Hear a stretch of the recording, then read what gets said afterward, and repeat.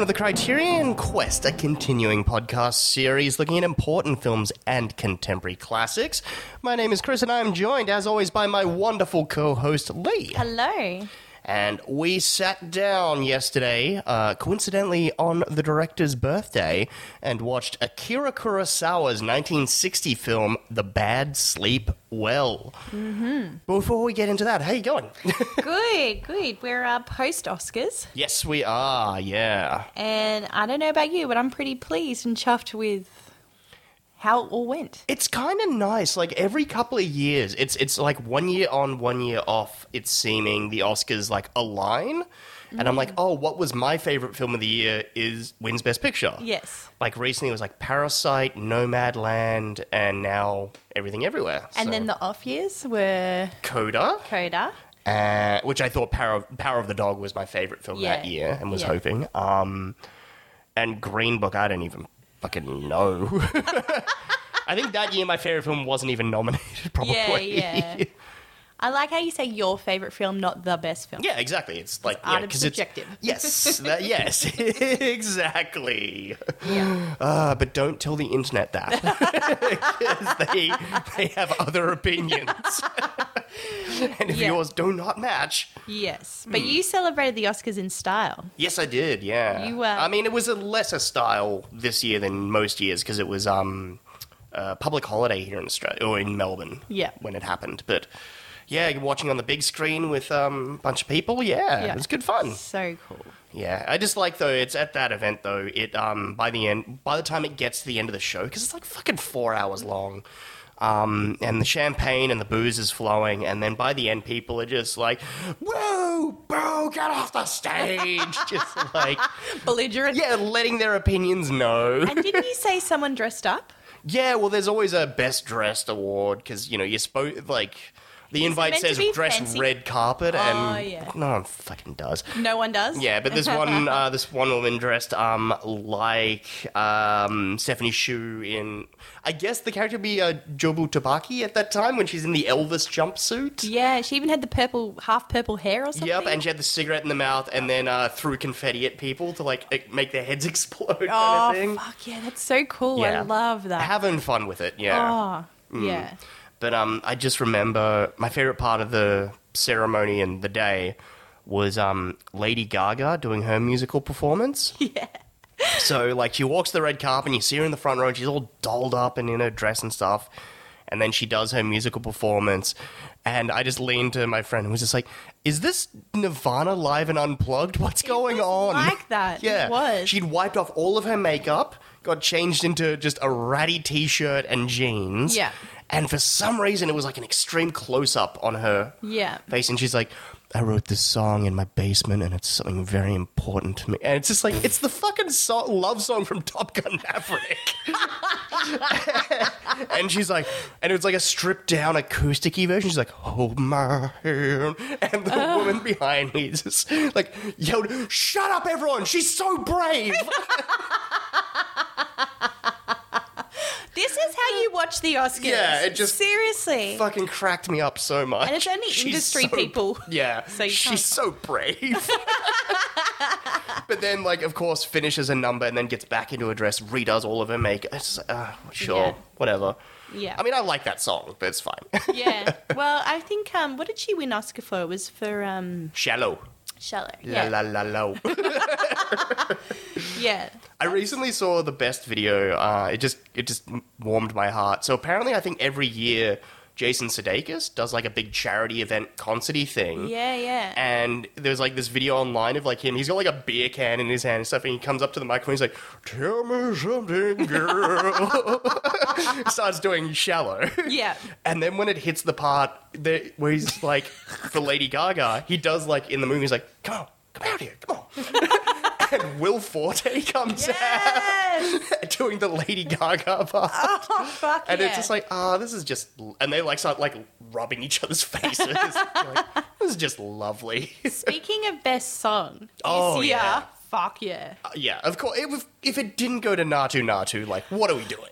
I don't know if we talked about do we call it RRR or Triple R? I think RRR. RRR, yeah. I don't think we talked about that in our wrap-up episode. No, I don't. I mean, maybe it was so long ago now. That but if everything, whatever the fuck it's called, is maximalism, this is also like maximalism. That movie, Yeah. oh my god, it's like sensory overload, but it's just like everything, all possible things happening in it. The way I started describing it to people is it's kitchen sink filmmaking. We're just going to throw everything, including the kitchen sink, at it. Yeah. It's a romantic comedy. It's an action. It's a historical drama. But Natu Natu, we've agreed we're going to a wedding mid-year in Bali, yeah. and we've agreed, and I'm holding you to it. I just want to at least like the little foot swing. Yeah. Like, we're going to not learn the dance, and I don't care if Natu Natu plays or not, but No. you and I are going to get drunk on the dance floor. Oh, I can guarantee Natu Natu is not being played at that wedding. But we're just going to, it's going to be like one of those things at the weddings where you're like, oh, there's Uncle Joe, get out of his way, he's got Yeah. too many limbs. Get the fuck out of it. And the thing is, like, I haven't really been drinking, so I'm going to be shit-faced at that wedding. But our legs are going to be swinging in people's faces. It's going to be great. But I mean, the original song category, it was so. There was like the one missed opportunity, like, because they gave Diane Warren another nomination. She's like 17 nominated. It's just like, fuck off. No one's seen the movie. No one cares. Like, fuck off. Like, it was the missed opportunity of LCD Sound System with New Body Rumba from White Noise. So it's like, that would have been awesome, like, if at the Oscars you had performing Natu Natu, David Byrne and Son Lux doing the song from Everything Everywhere, Lady Gaga, LCD Sound System. Like, that's awesome. Yeah, that's worth the however many hours you have to sit in the chair. Yeah. It's like a free concert, but instead we had Diane Warren, weird ballad, whatever. Yeah. I don't even remember it, to be honest. It was like one of the first years, like, oh, there's no, like, Disney music nominated. Awesome. Thank God. Yeah. I'm so disappointed with Disney. Yeah. Anyway, that's a whole nother topic. That's yeah. I guess we should probably... Oh, no, I'm trying to put off talking about this film for as long as we can. Have you seen anything new or interesting lately? So I watched An Irish Goodbye, which was the short film that won Best Short Film at the Oscars. And I loved it. What's it about? I don't know. So, two brothers. It starts with the death of their mother, and the priest is doing whatever the priest does. But then the two brothers have to fulfill a list that the mum left that she wished she did, like her bucket list. Yeah. So they decide to do the list that, and through doing that, the brothers mend a broken, fractured relationship. Oh, lovely. Really, do you know what it is? It could be feature length. You know when something could totally be feature length, but you're just so happy it isn't. Yeah, it's like that solid... How long is it? Oh, like 20 minutes. It's not. I can't remember, but it's quite short. It's like an episode of TV or something like that. Yeah. But you're like, I got everything I could get from a whole big long film. You didn't overstay your welcome in and things. a condensed format, and I appreciate it. And the Irish... Is this early shots fired at Bad Sleep Well? And the Irish feckin', the way they insult each other, chef's kiss. Hey, at least one Irish film won an Oscar. But it's nice. Yeah, I know. I really like Banshees of Inisherin. I know. It's So many good films this year. Well, last year. So many good films. it's the thing of like I'm happy Brendan Fraser won an Oscar. Like he gave a very good performance, and I love that guy. Like so happy he's gonna get the career resurrection he deserves. Yes. But man, Colin Farrell should have won. Oh, he breaks your heart. It is, doesn't he? yeah, and like as much as I love Ke Huy Quan as well, like it's that thing. I just feel bad for Barry Keoghan. It's just like if in any other year, I know it's so much like that this year I'm like, I fucking love that film, and I fucking love this film, and I fucking love that performance, and I fucking love this performance. Yeah, it's that Sophie's Choice. Yeah. Yeah. But I was talking to some friends actually about Brendan Fraser, and we were like, do you think he was playing up to the whole I'm back, you forgot me, but I'm back, and I'm back on top in his thank you speeches? Do you think it's a bit of he's playing into it? Oh, yeah, for sure. It's campaigning. Yeah. Like, he's playing the game. I for know. sure. And I feel like by the time he won his Oscar, he'd already done the tears and the this and the that, and So it was nice. In his Oscar speech, he mostly just thanked his family, which was nice. And one of his co-stars, I think she plays the carer. Oh, Hong Chow. I haven't actually seen The Whale, so I don't know. But See, Hong Chow was nominated for supporting actress, but she should have been nominated for supporting actress for The Menu. yeah, she is in The Menu, And she's awesome. She's the best part of The Menu. she is ruthless. You haven't seen The Whale yet, have you? No. What have you seen recently? I've been watching a lot of older stuff, like, in anticipation, like, everyone probably knows I really love Blank Check, that podcast. Yeah. And they're doing their March Madness at the moment, and I'm rooting for Peter Weir to win. Ooh. I would love them to cover the filmography of Peter Weir. I love Peter Weir. Australian, like, come on, let's go for it. So I was watching Peter Weir films I'd never seen. So I watched Fearless. I haven't seen that. Which is a 1993 movie with Jeff Bridges and Isabella Rossellini and Rosie Perez. Ooh. Jeff Bridges plays a man who survives a plane crash and then kind of mentally breaks from it, in the sense of his personality completely shifts and he no longer fears death, and it's like, because he thought he had died, and now it's a really interesting little kind of psychological character drama. Yeah. Really solid. You're like, 90s Jeff Bridges, you were the best. Yeah, totally. Yeah. But so that was solid, but I recently I went to a preview of Air, Ben Affleck's new movie. Oh, that guy. Oh, really? That's your Affleck reaction? Sorry. No, I'm not his biggest fan. Yeah, as an actor or as a director? What was the one he wasn't nominated for, but the film won? Argo. I really liked Argo. Yeah. The Town? Fan? Haven't seen The Town. And I'm guessing haven't seen Gone Baby Gone. No. Okay. No. No. I don't know, just him. His face, do you know you know what it is? It's when an actor is in the head, like... The tabloid shit, and it just turns you off. But that's not his fault. I suppose... Yeah. Actually, he is very good in, like, people taking photos of him when he's, like, got his morning donuts coffee. and coffee and stuff, yeah. It's like, fucking hell. I saw, because the film premiered at South by Southwest, and as he was introducing it, like, doing his speech or whatever, he's like, I've been known to become a meme or to be part of a meme or two. Like, nice. He's aware of he's it all. He's acknowledging it. That's good. But yeah, Air. Air, so it's about, it's him and Matt Damon making another movie together again. And it's about Nike in 1984. Yes, and the Air Jordans? Yes, and the basketball division, and it's about the creation of Air Jordan. And I was initially like, it's the corniest as fuck trailer. And I'm like, is this movie really just going to be about how they courted Michael Jordan to, take their sponsorship deal and create the Air Jordan? Yep. It's like, it's one of those great ones where it's like, it takes place over like a week. Yeah. And it's just about this one meeting and hoping that it goes well. I'm like, I love that. That's awesome. Yeah. I'm so in. Yeah. I saw someone describe it online as it's like Argo meets Moneyball. To which I'm like, so it's like crack for me, then. Yeah. Still got to watch Moneyball. I've got to do this. I kind of want to do it as a Patreon, like, show you a movie you've never seen. And, yeah, let's do it. Yeah. But it's not amazing.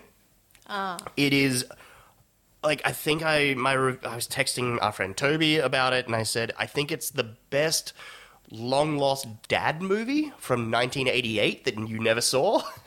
It's I love that. Yeah. Like, it is cheesy and corny as fuck, but it's charming. Like, really charming. Yeah. And in that 80s style of, like, the way it's kind of shot is very 80s. They're cursing up a storm as well. I'm like, look. Smoking cigs? A lot of smoking inside offices and stuff, and drinking at the office. Yeah. Like, and, but cheesy in the sense of literally, I kid you not, they play the Beverly Hills Cop music like 4 times. But it's not the it's like the later part where it's like boom, boom, boom, boom, boom, boom, boom. Like, the laid back, like when Axel's sneaking in a room or something.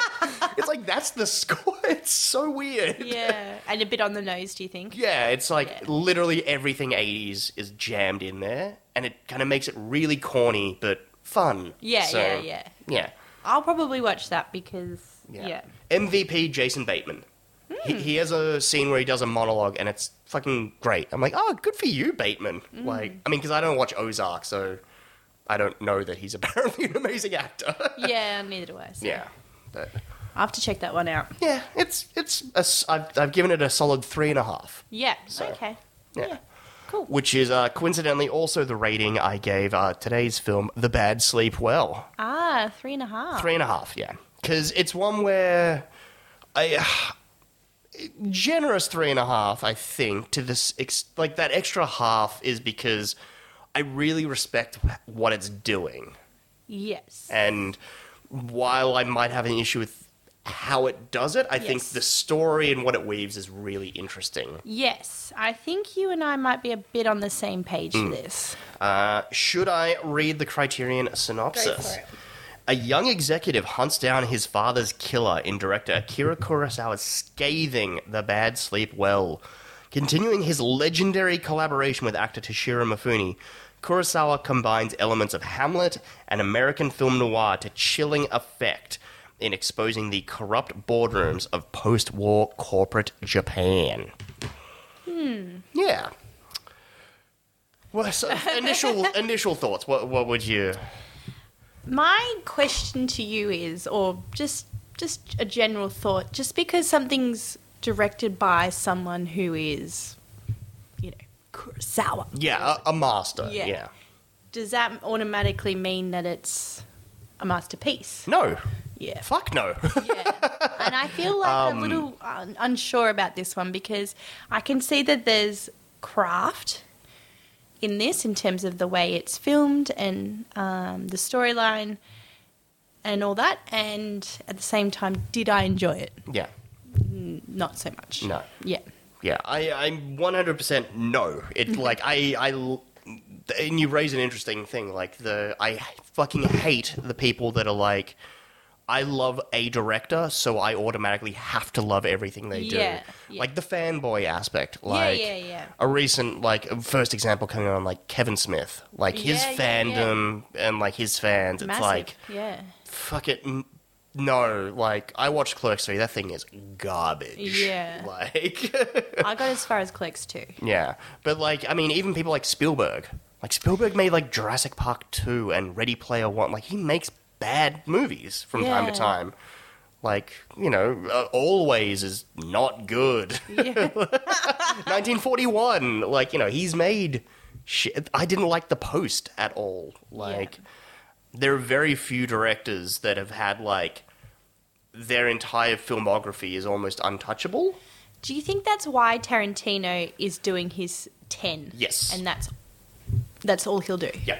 Now, I know think that is creatively he's going to do other things, but I Yeah. mean in terms of his filmography, he's very aware Yeah. Oh, that 100 that happens. Yeah, that there is a narrative to his, it all, and I think that's 100%. Because I would say Kurosawa is almost, it comes before the title. It might not necessarily all the time, but Yeah. Kurosawa, like Well, I mean, this is the first film to actually be Kurosawa Productions Presents, which Yeah. I'll get into shortly. when we but- do, yeah. Yeah, but it's like, I would say Scorsese is pretty much up there with, he's never made a bad film. Mm-hmm. Some of his films are just not as great as others. Yeah. But Like- they're not, but compared to your everyday films, they're still better. I don't think I've ever rated a Scorsese film below 3.5 out of 5. Like, Yeah. it's just like, even bringing out The Dead and like some of the ones that like Kundun, ones people don't consider Yeah. as much as the others, like New York. I'm like, no, these are all fucking fantastic. Like, Yeah. And I suppose the other one that comes to mind is the Coen Brothers, They've got a great filmography. with the exception of like the Lady Killers and Intolerable Cruelty, which kind of seemed like job for hire ones. Yeah. But everything else is like untouchable. Like, Yeah. It takes a lot of restraint yeah, to do the Tarantino 10 yeah, thing or whatever, like, because if you're a creative person, like, what's his name? Bloody Ghibli. Oh, Miyazaki. Miyazaki, like, Oh, that's another filmography that's pretty much perfect as He well. keeps trying to retire. Yeah, and he just can't. Yeah, but I find that interesting. It's like that he's an artist that's like, no, this is how I express myself. Whereas Tarantino doing the retirement thing is like, I've got a podcast, I've written books, he's wanting to explore other avenues of creativity, which I am very excited for. Yeah. Like, I've read both of his books, they're fucking fantastic. Like, it's, Awesome. yeah. I think Miyazaki realizes that if he stops, he'll die. Yes. Which is... And he obviously doesn't have other... he does comic... Well, I think he did comic... He used to do manga back in the day. Like, Nausicaa started off as a manga, right? Yeah. But there are so many filmmakers now that are like that, where... Like, Ridley Scott is, like, fucking 87 or whatever. And he needs to stop. And he's... Oh, hey. Hey. Have you, have you watched House of Gucci? I want to fly like a pigeon.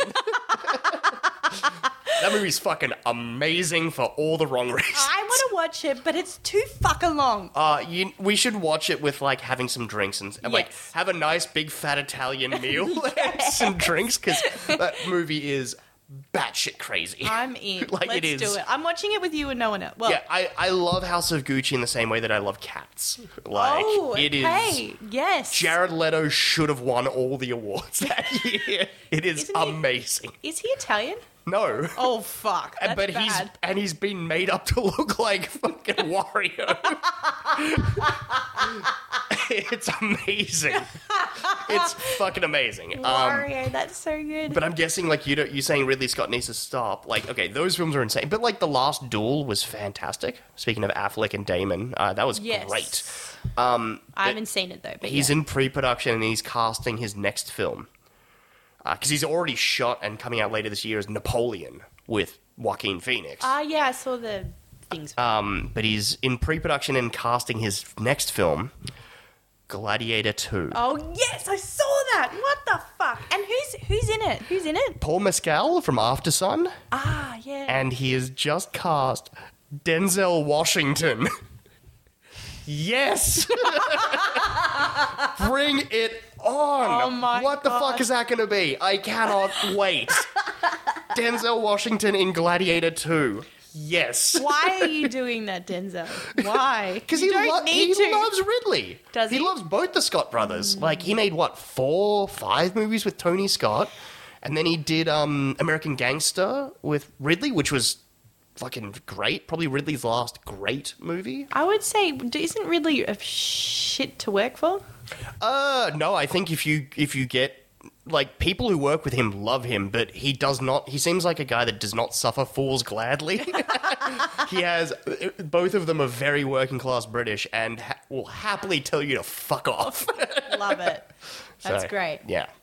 I need to get back to doing that Scott Brothers podcast with Toby. It was fun. How many films did you reckon you guys We got through like 6 or 7. Yeah. But it was that problem, we maybe needed to restructure it in a different way, but yeah. And also just pinning him down for a schedule is... Oh, that man. Yeah. Yeah, anyway. But yes, okay, back to the Bad Sleep Well. If you can tell we're rambling on this one a bit.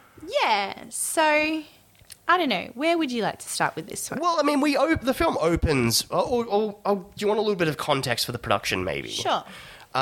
So basically, Kurosawa had been working with, throughout pretty much his entire career, Toho Studios, like the big, great studio there in Japan.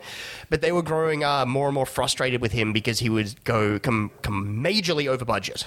Yeah. And recently, with The Hidden Fortress, he'd gone majorly over budget, and they were really pissed off at him. And as a response, Kurosawa decided to create his own company, Kurosawa Productions. And so basically, he thought this is his first film coming from his first studio. He believed that it would be insulting to the audience to make a movie with the intention of only making money, and decided that his next film should be about a subject of social significance. Yeah, that's interesting. Because it obviously is timely for him, and it's what he was dealing with in a way. Which kind of adds an extra wrinkle into the fact of like, oh, you're wanting to tackle something about like corporate greed, and okay, is this like the wonderful thing of like, pretty much every film actually secretly about movie making? Is this like a response to the issues that you were having with dealing with corporations and stuff. So And how it affects your creativity and all Yeah. that sort of thing. I mean, you feel like you're being thrown out a 7-story window.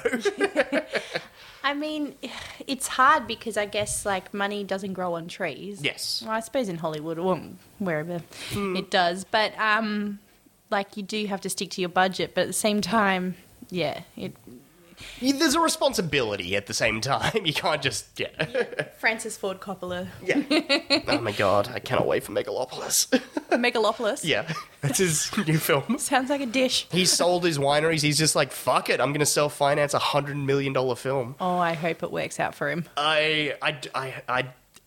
However it goes, I do not care. I'm Yeah. so excited. Yeah. It's his like dream project. I'm just like, oh, yeah, Man. this is going to be great. When that guy commits. Yeah. Anyway. We're going to have so many good movies this year. Yeah.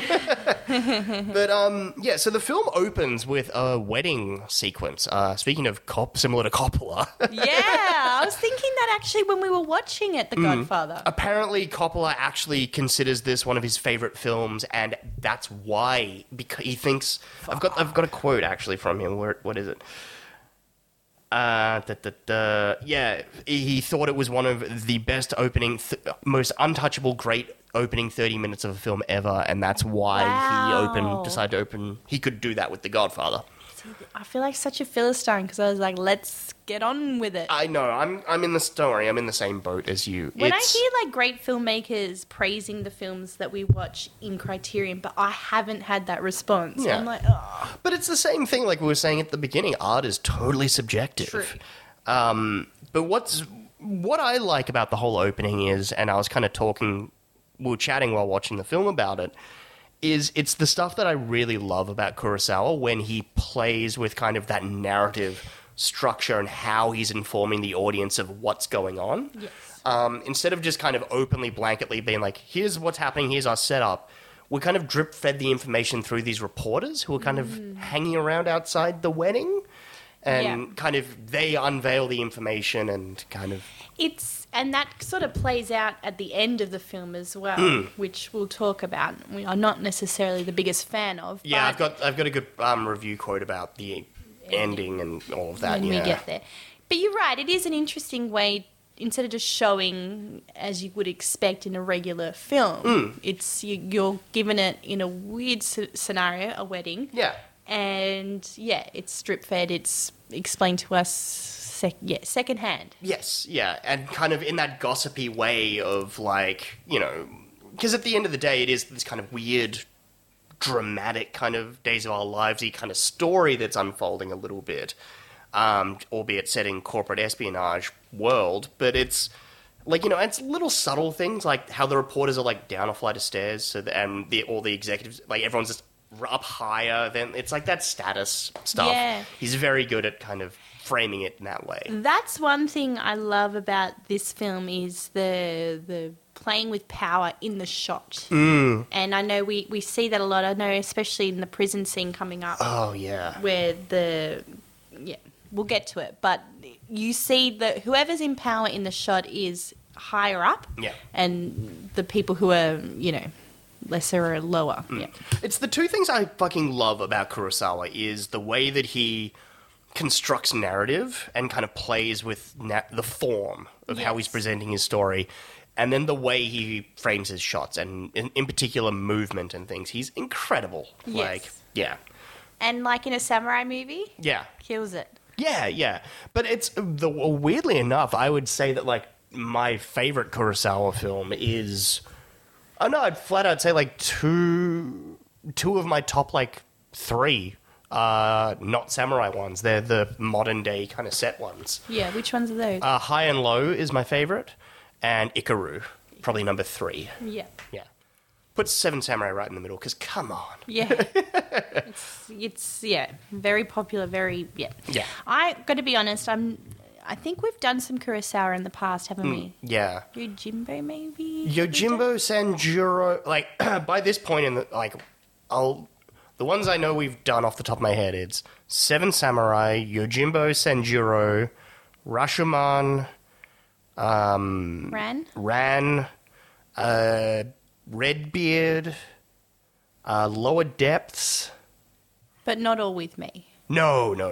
Yeah. Like, I know you definitely didn't watch Redbeard or Ram. Yeah, I didn't watch Ran. Yeah.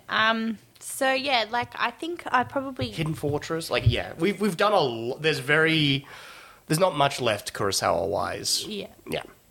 I'm feeling like you're the more Kurosawa expert than me. How many do you have actually Criterion DVDs at your house? Let me see. I've got I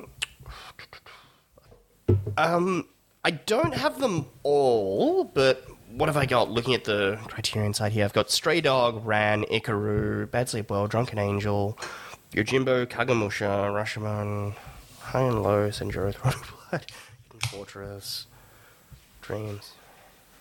I have 14 of them. Wow. See, at this table, you're the Kurosawa expert. Let's just put it that way. Yeah. I have definitely seen at least 14 of his films. So, yes. Yeah. And this it's not the worst I have seen, but it's again, like, none of his films are bad. Yeah, But yeah. and this one it's by no means a bad film and not, at the bottom of the list, but it is one that there are some distinct problems or issues that I have with it, I suppose. Yes. And I know you and I already talked a lot about the ending, which we'll get to. Yeah. But that's probably where mine is. But I know what you mean about him presenting the narrative in an interesting way. He's exploring different ways to tell the audience what they need to know. Yeah, instead of just bluntly presenting it to you, it's like, well, let's see how we can inventively or through a different means kind of get this information across. Yeah. And I guess the assumption is that is engaging for an audience. Like, because they're being presented something in a new or non-traditional way, you'd theoretically be like, oh, I'm interested in how they're doing this and what's going on. Now, which film were you saying that he played with timeline and narrative? Oh, that's Rashomon. Yes. From And he's 1950? one of the first to do non-linear. Yeah, to the point of, like, now when people talk about when, hey, you see something and it's, like, presented to you in one way and then you cut back and it's a different perspective. Yes. And it's seen in a totally different way. That's called a Rashomon-esque style. Or, like, Rashomon. Yeah, it's kind of taking it's become its own totemic thing. Yeah. Yeah. I love that. That it's being, like, Rashomon-esque is, like, yeah. I haven't seen Rashomon, and you would say it's very effective then. Yeah, I'd probably... that's, like, top... that might be top 3 or top 4 for me, Well, actually. in order for it to become, like, the word used to Yeah. describe that way, And it must have been good. It's an efficient and economic film. I think it's, like, 90 minutes on the nose. Efficient and economic Yeah. is not what I would use to describe this film. Yes, 100%. And it's, like... I know we're poo-pooing on it, but, but- I think you're hitting the mark there. There's nothing wrong with this film. No. Maybe the pacing. The pacing, Yeah. 100%. Like, because it's interesting how he's choosing to, like we were saying, open with the wedding sequence and how he's presenting the setup for the narrative for us Yes. through the reporters. It just takes half an hour. Yeah. And apparently when they were shooting the film, 2 weeks to shoot that sequence. Yeah. I'm like, it's fine, but it's not, it's just... Would you say the Godfather's wedding sequence is, I think being a big fan of the Godfather films, I can watch that and not a minute of it is sort of wasted. But I also think that maybe the first time watching it, I was like, what are we doing? Where are we? Less so with The Godfather because it cuts out. It's not 100% at the wedding reception. We go Yeah. into his office and we have meetings and you've got... But also the characters are really like, they have character. They're well-defined characters. And the Japanese restricted kind of formal. Yeah. Having it be these people that are watching from essentially over a fence, like with Bad Sleep Well, like with the reporters. Whereas with The Godfather, our kind of conduit into it all is Michael bringing Kay as his date and being Yes. like, hey, outsider, I am bringing you into this situation and I'm going to tell you who everyone is and what the relationship and what's going on. She's our Marty McFly. Exactly. Yeah. Whereas with The Bad Sleep Well, we're just essentially placed outside of the wall with the reporters and are kind of Yes. having to listen in and be like, huh, so what's going on? Yeah. Yeah. Which it's interesting, but it's a little bit detaching. Yes. I suppose.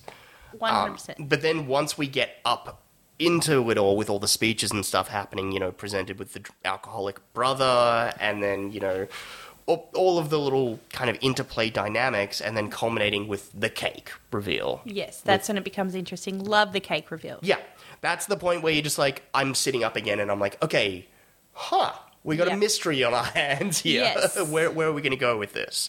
Yes. And I love, Nishi is our groom. Played by Dapper Dan himself, Toshiro Mifune.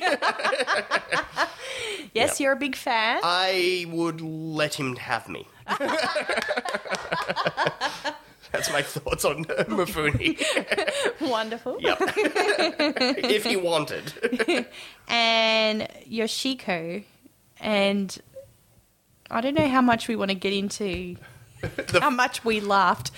It's just, we weren't laughing at the disability, obviously, but it's just such, we were laughing at the fact that it's such a weird and specific disability. The fact that Yoshiko, the daughter of the vice president of the company, who Nishi is marrying to, get in, essentially the plot of the movie. He's getting marrying so he can get in on the inside to essentially bring down every man within the higher ups of this company that led to his father's death.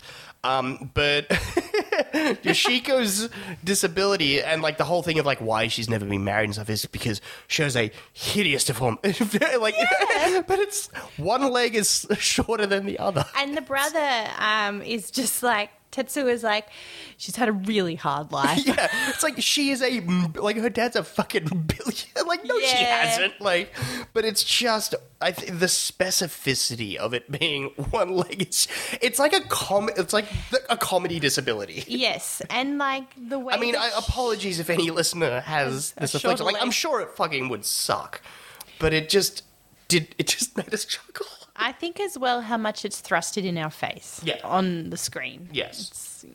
Yeah. Okay. Apparently to achieve the effect of her limp, she wore uneven shoes and a knee brace and things to get a limp going, but yeah. She would have had some fucked up posture or some side effects maybe, but yeah. Well, we're just making bad jokes, if she was trying to run after Nishi, she'd just run in a circle. Just bad, dumb dad jokes. So that's, But it's sort of, I mean, after this, after the wedding ceremony and, we're presented with the cake and it's here is the mystery and, what's going to kind of unfold. And then after that, things get moving pretty quickly all of a sudden with, the police investigation kind of into all this corruption and the dealings between the two companies and the embezzlement. And we're presented, it's a big time kind of jump almost, where people have been arrested and they're being interrogated, but all the executives are keeping quiet and they're not going to talk, which is one of the best sequences when they realize they have arrested one of the guys on the wrong charge and they need to get him on embezzling instead. Yes. And so they release him and then when he's out, so happy. He's so happy. He's outside the prison and immediately gets arrested. And it's such a fucking fantastic, and it's all done in one shot as well, where he confers with his lawyer, who's just we thought this was going to have to happen, and the advice that the vice presidents and the higher ups, it's you see this through to the bitter end. Yes. So it's you fucking know what you got to do. Yeah. And he jumps under a bus. This whole, I don't know if this would work in a Western scenario. The suicide, the kamikaze aspect of it all. It's that the honor and things and the rank. I don't think it'd work in a Western if this was set in America. I mean, 1960 England. Could be something different, but because I was wanting to kind of chat and think about what are some other great classic kind of corporate-y set films that kind of deal with similar issues, and immediately go to Wall Street. Yeah, no one what happens in Wall Street is Bud Fox doesn't kill himself. At Gordon Gekko, he fucking turns him in. He turns on him and, gives evidence and fucking sends Gordon to jail. And for me... Spoiler for a fucking 40-year-old movie. My thought is, we were saying in this scene, is that the concept of a Japanese prison at this time is way worse than killing yourself, I'm guessing. I would assume so, but it's like, I think... Or is it the honor? I think it's more the honor as well. Like, that thing of... Because that's where this film's interesting, because Yes. it plays with that in Yes. the next few scenes, where it's like, is it really worth your life? Yeah.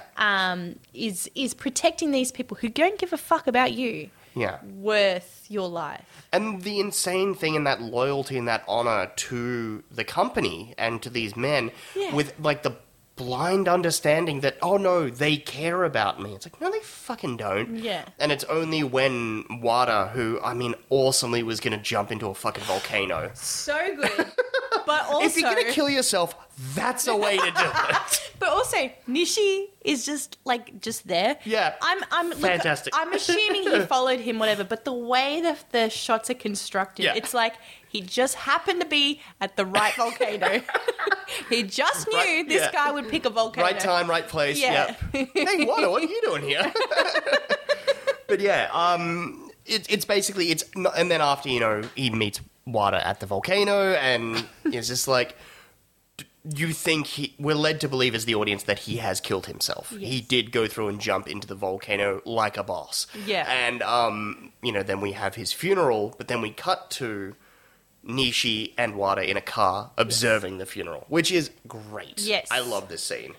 Yeah, it could be my favorite, I think. But yeah, like, I suppose as a person in 2023, the whole I think of it as kamikaze, like dying for the cause or Yeah. whatever. Yeah.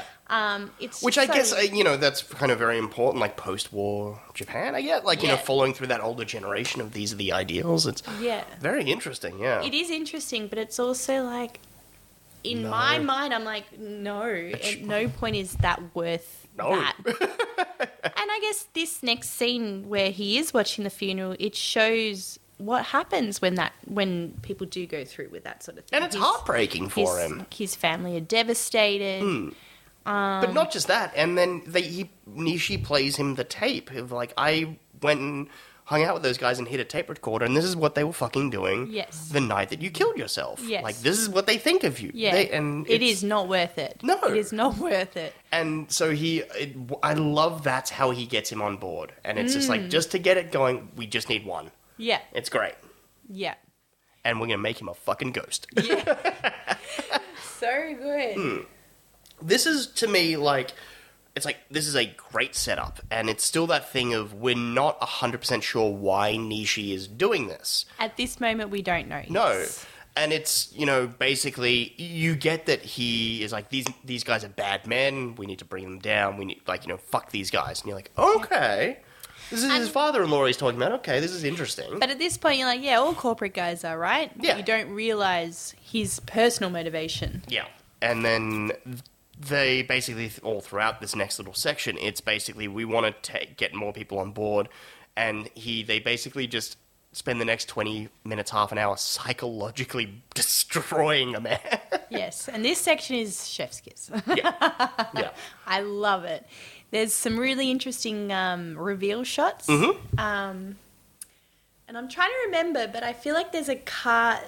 So we're following Shirai? Shirai, and it is Nishi and Wada trying to send him insane. Yeah. And it's fab. Yes. I love it. Wada, The use of shadows, and this is where it gets very film noir-y in this section. I believe Wada is outside Shirai's house, Mm-hmm. and the car lights him up. But as the car passes, he goes into darkness, and Shirai's overcome It's with... like, I just saw a fucking ghost of a man that I, like, essentially drove to suicide. Like, oh Yeah. fuck. Like, yeah. Yeah. And then So just good. that slow descent into madness that they just keep fucking with him on. Yes. To the point of, like, they mean to fuck him up psychologically, but it went too far. Yes. And I think it kind of messes with their plan a little bit, because the ultimate payoff is, hey, you're slowly going to go insane, you're losing your mind, the bosses think you're going to give something away, so they've hired an assassin to come kill you. hey, we're going to reveal to you he's a fucking assassin, we're going to save you from it, and be like, that's what's going on, dude. Do you want to be working with these guys? Don't mind the guy you think is a ghost in the backseat. Yeah. It just snaps him. It breaks him. Yes, and was Nishi's plan to get him as another Wada, like another accomplice? That's what I assumed. Yeah. And it's when they take him back to the office and the 7th floor window, and that's when Nishi kind of finally reveals, this is who I really am, this is why I'm doing all of this, is because my father was the guy that you guys blamed everything on and got convinced to kill himself and jump out the window. Fuck you, I'm here for revenge. And I love it's like, not only is that the case, but this is what it would have felt like. Here, I'm going to dangle you out the window. I'm going to force you to drink poison, which is actually just whiskey. But that's the thing of, like, shoving the poison down his throat, just like, that guy's brain just went, like, it's gone. And I think you have to kind of go with the age of this film, and okay, that's what we're doing. But, like, part of me in this day and age was like, like, are we... Okay, we're accepting that. He's just lost his mind. Okay, yeah. But we haven't mentioned anything about Hamlet yet. You mentioned that it was based... Yeah, it's like, again, like a lot of Kurosawa stuff, this is loosely based off of Shakespeare, in that same way that, Ran was King Lear, Throne of Blood's Macbeth. So this is Hamlet, essentially. Yeah. Yoshiko is Ophelia. Yeah. Yeah. It's loose. It's loose, like... It's interesting, that he takes so much inspiration from Shakespeare being... He loves the classics, I guess. But to me, this is the part of the film where things kind of dip. After this scene, yes. Yeah, which is a bummer, because this, to me, is, like, what's interesting about... Like, this is the section where the film should get really interesting, and instead... what ends up kind of happening is it kind of just drags for like a good 40 minutes of just never really, at least for me, satisfyingly exploring what has been set up. Which I'm going to quote from the Chuck Stevens essay, actually, in the Criterion booklet. Was it the Chuck Stevens one? Yeah. Sorry, there are two in here.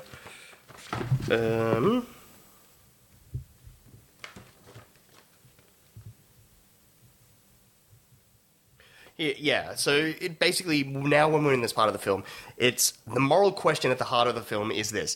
Do Nishi's ends, exposing the evil that the company of men do, justify his means? His merciless exploitation of Iwabuchi's daughter, the hapless handicapped Yoshiko, come on, she's not that hapless, warranted to avenge his father's death and strike a blow against the institutionalized corruption. So that's it. Like, this is now... The next 40 minutes of the film is exploring... We know who this guy is, what he's doing, and how and why he's doing it, but the character himself is starting to... He has inadvertently fallen in love with the woman, Yoshiko, and is starting to question, hey, is what I'm doing... Does the ends justify the means? And I don't... Like, that's established, but not really explored. And you're saying, for you, that's the most interesting Yeah, I would love for that to happen, because it's, like, been such a weird, bizarre revenge story up until this point, and then we have the reveal of who's doing the vengeance, like, the how and why. But at that same instance, we're throwing a spanner in the works. And let's explore that whole moral debate of... Is vengeance worthwhile if it destroys the lives of other people? Are you just perpetuating a cycle that was inflicted upon you? Yes. And the film, I don't think, explores that to the full extent. It just kind of more revels in its standard narrative plot that it's going for with Nishi, and then we'll periodically have, like, Nishi climb a pile of rubble and his friend be like, he really does like the girl. And you're like, yeah, talk on that, please. Yeah. Do you find that Kurosawa likes to have a secondary or third character explain the plot instead of getting the main character in some to films, express the plot? Yeah, which is interesting because Mifune is like movie star upon movie star, but I don't know if it's necessarily like the persona aspect of him being like Tom Cruise, like I'm a robot man, like I can't actually fucking Human. I can't human. And so therefore, like, no, why would my character's not a pussy? Why would he do that? Yeah, like, yeah. I'm just obviously joking. Yeah, It's not that, but it's why I don't find the second half of this film as satisfying as I hope it could be. So the setup was great. Yep, the whole narrative idea is great. You know, the bringing down a corporation from the inside by hilariously psychologically breaking people and starving them and kidnapping. Yes. It's fun. But then it presents the moral quandary of it all, but doesn't. I mean, it does a little, but it doesn't. Yeah, I know what you mean. You're like, oh, he loves her. Yeah. Cool. But you're not suffering through it with him. Yeah, and then when we get the scene where they think Wada's escaped or whatever, but then, no, he just went and he brought Yoshiko and he brought her there to be like, look, this dude loves you, actually, and this is why he's doing what he's doing. It's that kind of, basically, the annoying thing for me is it's not Nishi taking responsibility for his own actions. He's having to deal with his actions by Wada being like, yeah, you should probably, I'll intervene and bring her here. So you really loved her that much. You would have gone to, Yes. I know you can't go to get her, or you would have sent Wada to go get her. You would have done something. But fuck off, Wada's supposed to be dead. He shouldn't be walking around, let alone going to the boss's house. Yeah. Like, it's, yeah. Like, But also, like, we're told. We're never shown things. I don't know. yeah, it's just, Nishi, he has that wonderful scene where he sits down and spells it all out for Yoshiko, and it's like, hey, that's great, but it's kind of almost, I just wish he took responsibility and was that character that kind of wanted that, brought about that conclusion for himself rather than being presented with the option of that and deciding to do it. I know what you mean. Yeah. And then after all of this is when, it just gets even more unsatisfying. Are you talking about the ending? Yes. The ending, yeah. You mentioned another film that does this ending, where we don't see something... Perfectly. Yes. We don't see what happens. We're told what happens afterwards. Yes. And what with film is that? the odd little flashback and, like, interspersed bit of footage as well. But Ikaru. Basically, the third act of that film is, our character's dead and we're now at his funeral and people are going to talk about what happened over the last few months. And through that, reveal to us, the audience, the most beautiful fucking story. And it makes me weep every time I see it, and it's fucking amazing. And the final shot is just chef's kiss. Is Ikaru pre or post? Pre. Okay, so he's done this before. Yeah, Ikaru's and and Ikaru is starring Nishi? No, not Nishi. Why am I fucking blanking? Takashi Shimura, who is the guy that they kidnap and starve. Yes. He's also a legendary Kurosawa. He acted in like maybe 15, 20 Kurosawa films as well. He's like the older generation samurai who in Seven Samurai, like the main boss guy. The Leonardo of the Ninja Turtles, if you will. I love it. But yeah, it's basically post this, it's just kind of wraps itself up in the bad guy wins kind of way.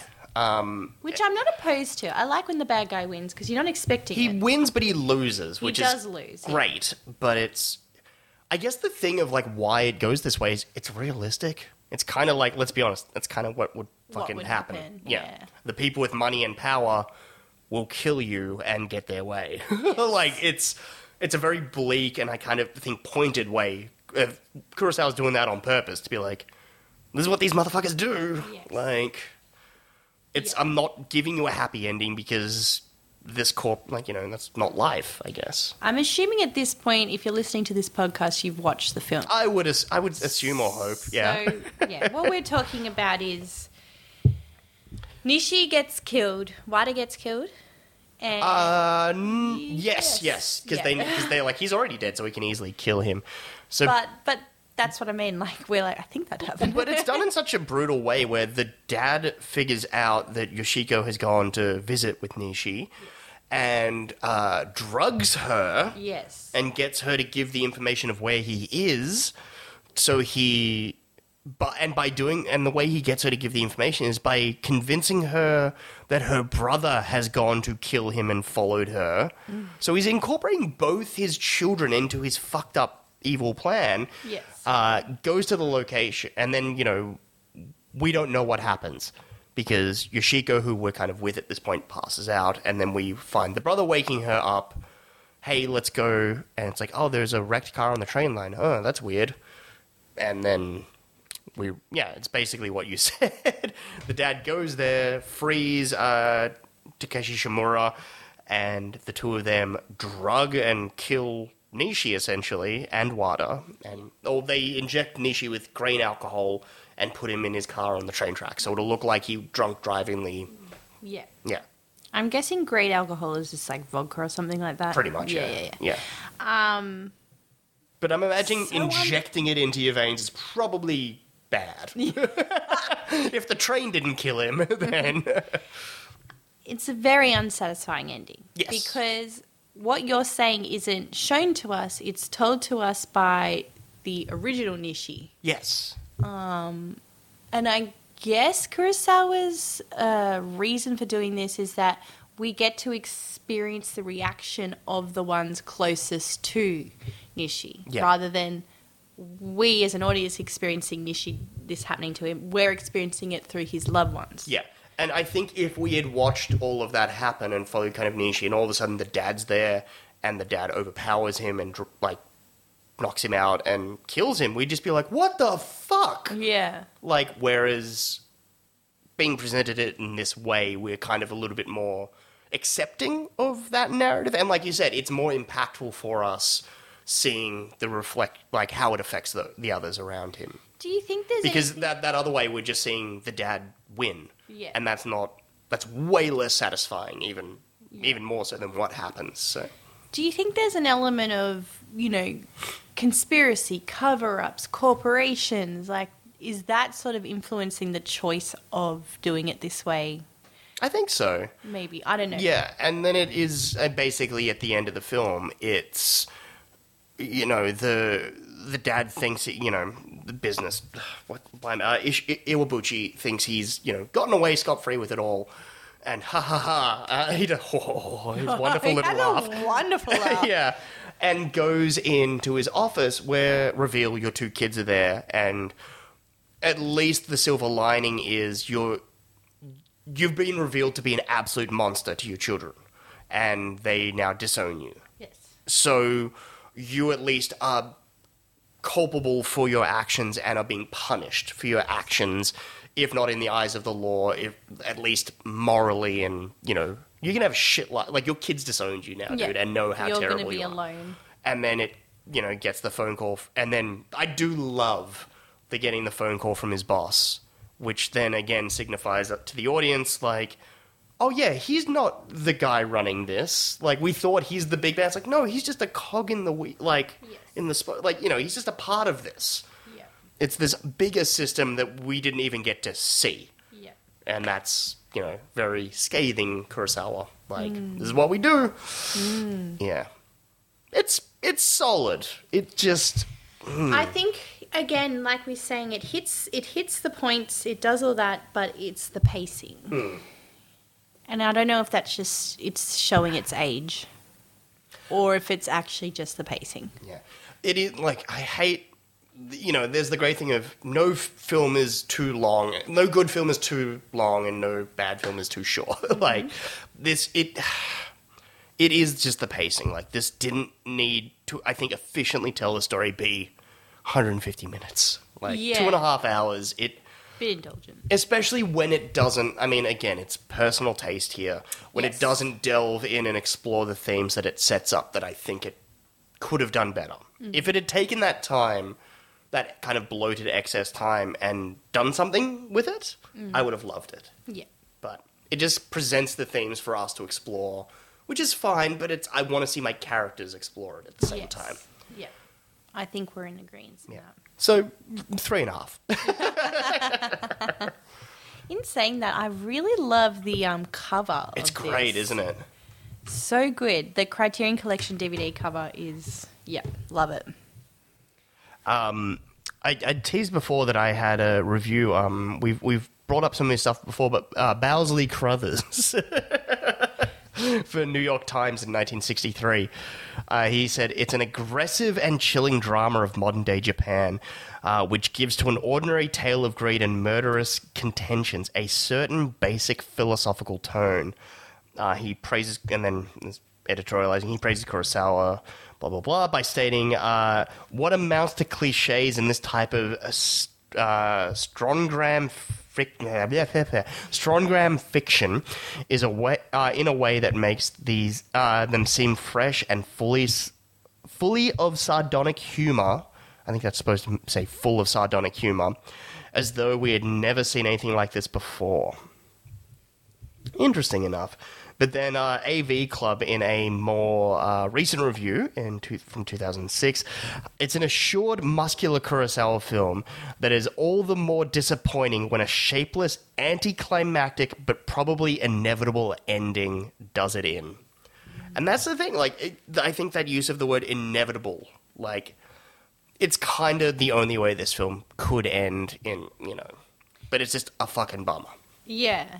Remember at one point I said to you, Ashiko says, let's reconcile this. We can reconcile this. I'm like, imagine that was actually the ending. Yeah. And everyone's fine and happy. It's like, no. That would never happen. Yeah. But yeah. And again, it is just a Kurosawa hammering home that point of this is what, the corporate greed, and this is, reaping what it's so, they're just going to keep getting away with it and yada yada. Yeah. But, yeah, you're right. The Criterion design is great. Did you have any final thoughts, or do you want to hear a little bit of trivia? So the film was nominated for the Golden Bear at the Berlin Film Festival in 1961. It lost to another Criterion film, La Notte. The idea for the film came from Kurosawa's nephew, who wanted to become a scriptwriter, and he kept giving his uncle scripts to read. Kurosawa liked it and made suggestions, to which his nephew spent 6 months rewriting the script under the title Bad Men's Prosperity. Kurosawa, along with several others, reworked it even more into the final version of what it ended up becoming. His nephew did not get a screenwriting credit. That's rough. But I think they changed it enough that, yeah. I've pretty much ended up bringing up most of it except for Masaru Sato, who was the composer for the movie, stated that his musical score for the film was his own interpretation of a big evil corporate world through the phrase we had already heard relating to the corporate world, "It's a jungle out there," which inspired him to create a jungle-like atmosphere in the music for the film. Actually, we didn't talk about the whistling / score. Yeah. It was interesting how he kind of drip feeds the main theme music in there through Mifune whistling, and then we said that anyone who whistles is an automatic psycho. We had that discussion. Yes. He just needed to drink a glass of straight milk, and then he'd be full psycho. This was Lee's theory, that anyone who whistles is a psychopath, and anyone that just drinks milk. Just a straight plain glass of milk. Yes, not in a cappuccino, not a chocolate milk, a straight glass of milk. A nice, tall, frosty glass of milk. And I was like... Instant psycho. And yeah, I was like, you know what? You're right. Colonel Hans Lander in Glorious Bastards, psycho. Mm-hmm. What's his name? Javier Bardem in No Country for Old Men. Anton Chigurh. Yeah. What about... Ash, the robot and alien, full of milk when he explodes. Clockwork Orange? Oh, yeah, Alex. Yeah, that's all they do is drink milk. Yeah, you're onto something. Did you have a tagline for this film? I had several, which I've crossed out. I know, I've stolen one. It's a jungle out there. Oh, nice. I stole one as you said it. Nice. Mine was Hell Hath No Fury Like a Corporation Scorned. Which I honestly think I might have used for something else, not corporation. Yeah. I'm sure I've used it before, but this is a tough one anyway, so... But I'll talk about the actual Criterion edition itself. It's still in print from Criterion as a one-disc DVD, and it comes with a 33-minute documentary on the making of The Bad Sleep Well, original theatrical trailer, and the usual booklet and essay that Criterion usually do. So not a lot for this one. But, yeah, why not? But I guess that'll wrap us up for Kurosawa's The Bad Sleep Well, an okay movie. Slightly better than average. Yeah. We'll be back again in a fortnight's time with a John Ford movie. You saw The Fabelmans, didn't you? Yeah. Yeah. At the end, David Lynch playing John Ford. Ah. So we're going to have a John Ford movie from 1939, Young Mr. Lincoln, starring Henry Fonda as Abraham Lincoln. Is it a musical? No. I don't know. It just No. sounds like a musical. I've never seen it, but I really hope it ends with, now to relax for a lovely night at the theatre. And every shot should be framed with the, what is it? The stovepipe hat? Or no. what are you... The scenery. Oh, the horizon line. Horizon, yeah. I'll be watching for that. It's boring as shit. But yeah, we'll be back in a fortnight's time for that one. But in the meantime, we'd love to hear from you all, unless you have some weird critical comments that are bizarre to say, in which case, if you do, you can send those on a self-addressed envelope to 178 Kiss My Ass Avenue. Yeah. That's going to specifically one very fucking obnoxious Instagram comment. Thank you. Yeah, just petty weirdness. But yeah, we do love hearing from you guys, unless you're being weirdly sexist and horrible. So you can send us an email at thecriterionquest@gmail.com. Follow us on Instagram. We're both on Letterboxd. All that shit's in the episode description. And follow us on Patreon. Yes. Where by the time this episode is out, we will have just put out our Everything Everywhere All at Once episode. Yes, We're still doing I'm that. very excited Yeah. for it. I just need to watch and there's so much to talk about. Well, that's why I'm almost tempted to be like, fuck it, let's just put it on and see what happens. Yeah, I'm in. Let's do it. Yep. But after that, we got so many different directions we could go. I'm excited. Yeah, because we did The Good, the Bad, and the Ugly, which was super fun, like you watching a movie you'd never seen and kind of debate doing an episode on it, Yes. and whether or not we do a few more of those, like something I've never Well- seen and you've never seen. Well, Or Chris, you've never seen, what have you never seen? yeah. I honestly... You've never seen nothing. You know what? I'm honestly not sure if I've ever seen The Sound of Music. Like, I've been thinking about that one lately. I'm like, have I actually seen that? I love The Sound of Music. Yeah, so something like that, maybe? I don't know, would our audience be interested in The Sound of Music, though? Who knows? I'm interested in Yeah. The Sound of Music. Or there's the other thing that I threw out, which was what I was calling PMPs. Pretty Much Perfect Movies. Yes. Yeah. They're so easy to talk about. That's what I mean. Like, Good, the Bad, and the Ugly is a PMP. Like, it's pretty much perfect. Yeah. But then, you could go into ones like Back to the Future. Like, there's so Yes. much that are Yes. pretty much perfect movies. And Yes. just PMPs. Love it. easy to sit and watch and talk about. But all of that shit's happening over on the Patreon. So, if you want to throw us a few shekels to help us kind of, keep the lights on and pay the cost to get this thing out there, it'd always be appreciated. Yeah. But otherwise, thank you for listening. We meandered a bit in this one. It's fine. Like we said, it's a fine enough movie, The Bad Sleep Well. But for this episode, I'm Chris. I'm Lee. We'll see you next time.